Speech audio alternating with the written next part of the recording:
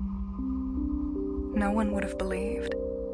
You see this? What's happening in the suburbs? In the first years of the 21st century. Wi-Fi's not working. That this world was being watched keenly and closely. What's happening? By intelligences greater than our own. It's in Kankakee. We should drive out and see it. Careful. Don't get too close. Dr. Pearson, have there been fresh attempts to signal these beings? Is it an audiobook? Is it a podcast? Is it a radio show? Maybe yes, but then again, maybe no.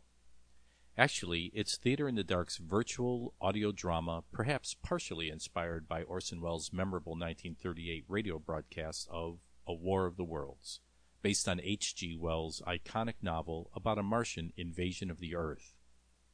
This is Reno Lovison, executive producer at ChicagoBroadcastingNetwork.com and theater reviewer for ChicagoTheaterandArts.com, where you can read this entire review and more. Congratulations to Theater in the Dark, an innovative production company whose mission is to create theater performance based on sound, for utilizing internet technology to reach out and engage their audience during these trying times.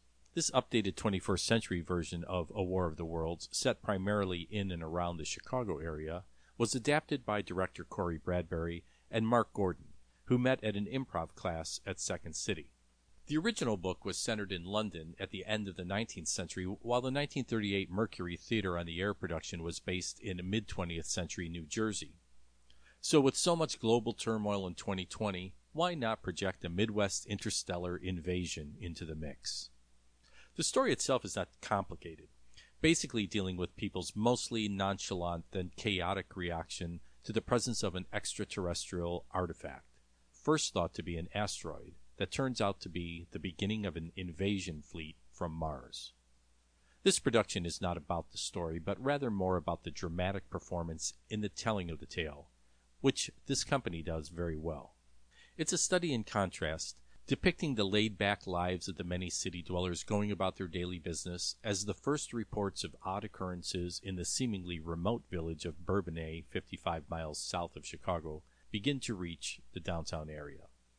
Tensions mount as complacency leads to panic and then to mayhem. It's probably safe to say that the majority of today's theater goers have little or no experience with traditional radio drama. The genre reached its commercial peak sometime in the early 1940s, then limped along into the beginning of the 1950s. Indeed, most of us are children of the television age for whom this style of entertainment is an oddity or curiosity, which makes this presentation that much more interesting, as it encourages performers and audiences alike to explore a nearly forgotten, or at least underrepresented, art form. Because the audience, listening at home via Zoom, is using sound only with no visual cues such as facial expressions, gestures, or body language, the actors must be extra creative in the verbal projection of their characters. This is a chance for them to exercise their emotional muscles audibly in a slightly over-the-top, even flirting with full-on melodrama. Conversely, the audience is challenged to listen closely for the information necessary to paint mental images of the situations and the shifting environment.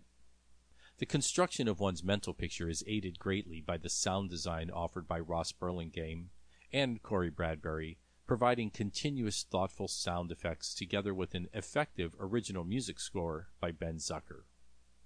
One major question is, why do this live over multiple performances? Why not simply record it? I imagine part of the answer has to do with the fact that this is a live theater company. That's what they do. One of the unique aspects of this particular production that makes it different from traditional radio drama is that the actors themselves are not in the same room. Indeed, they're not even necessarily on the same continent. Each performer logged in remotely from various locations around the world using their own, often makeshift home studios. In this way, they are literally pushing the boundaries of what we think of as theater. What is missing, of course, is the interplay between the audience and the actors. The feedback loop that brings energy to live performance is an element that is difficult to duplicate at a distance. The freshness of multiple performances will rely on the extent to which the actors innovate and improvise as they discover new opportunities of expression. Having not been in a theater for over 6 months, it was exciting to prepare for the 8 o'clock curtain by setting the lighting and adjusting my laptop and speakers in the living room, ready to provide an optimal listening experience. Then settling down with a glass of wine in eager anticipation of this unique event. As a way to celebrate this Halloween season, I encourage you to gather your podmates and a few socially distanced friends, wherever they may be, to enjoy this performance online. Then consider a Zoom call together to discuss the play or perhaps devise a disaster plan of your own.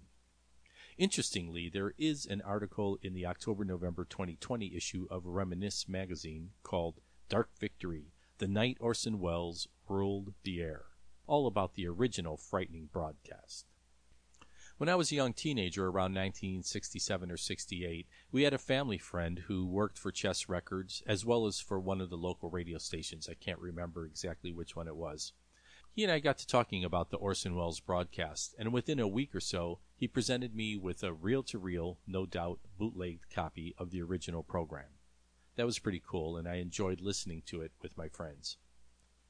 The Theater in the Dark players will be performing A War of the Worlds through November 21st, 2020 via Zoom. Running time is about 90 minutes with a 10-minute intermission. For tickets and information, visit www.theaterinthedark.com. That's theater with an R-E. This October, It's something more than a meteorite. Theater in the Dark presents It's a cylinder. And it's opening.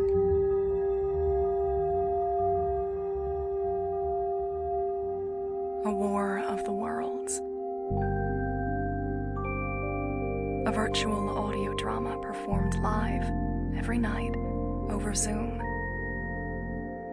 Pay what you can. Tickets available now at theaterinthedark.com.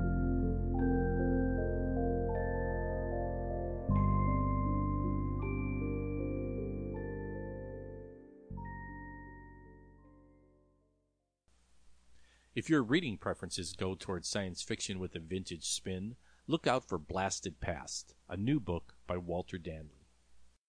Jim Nagel had more problems than any 54-year-old investment executive could handle. Then, in a heartbeat, a freak accident thrust him 145 years back in time. Could this be real? Did this really happen? Is it even possible? Jim realizes quickly that he'll need new coping skills and some specialized expertise just to stay alive. Blasted Past.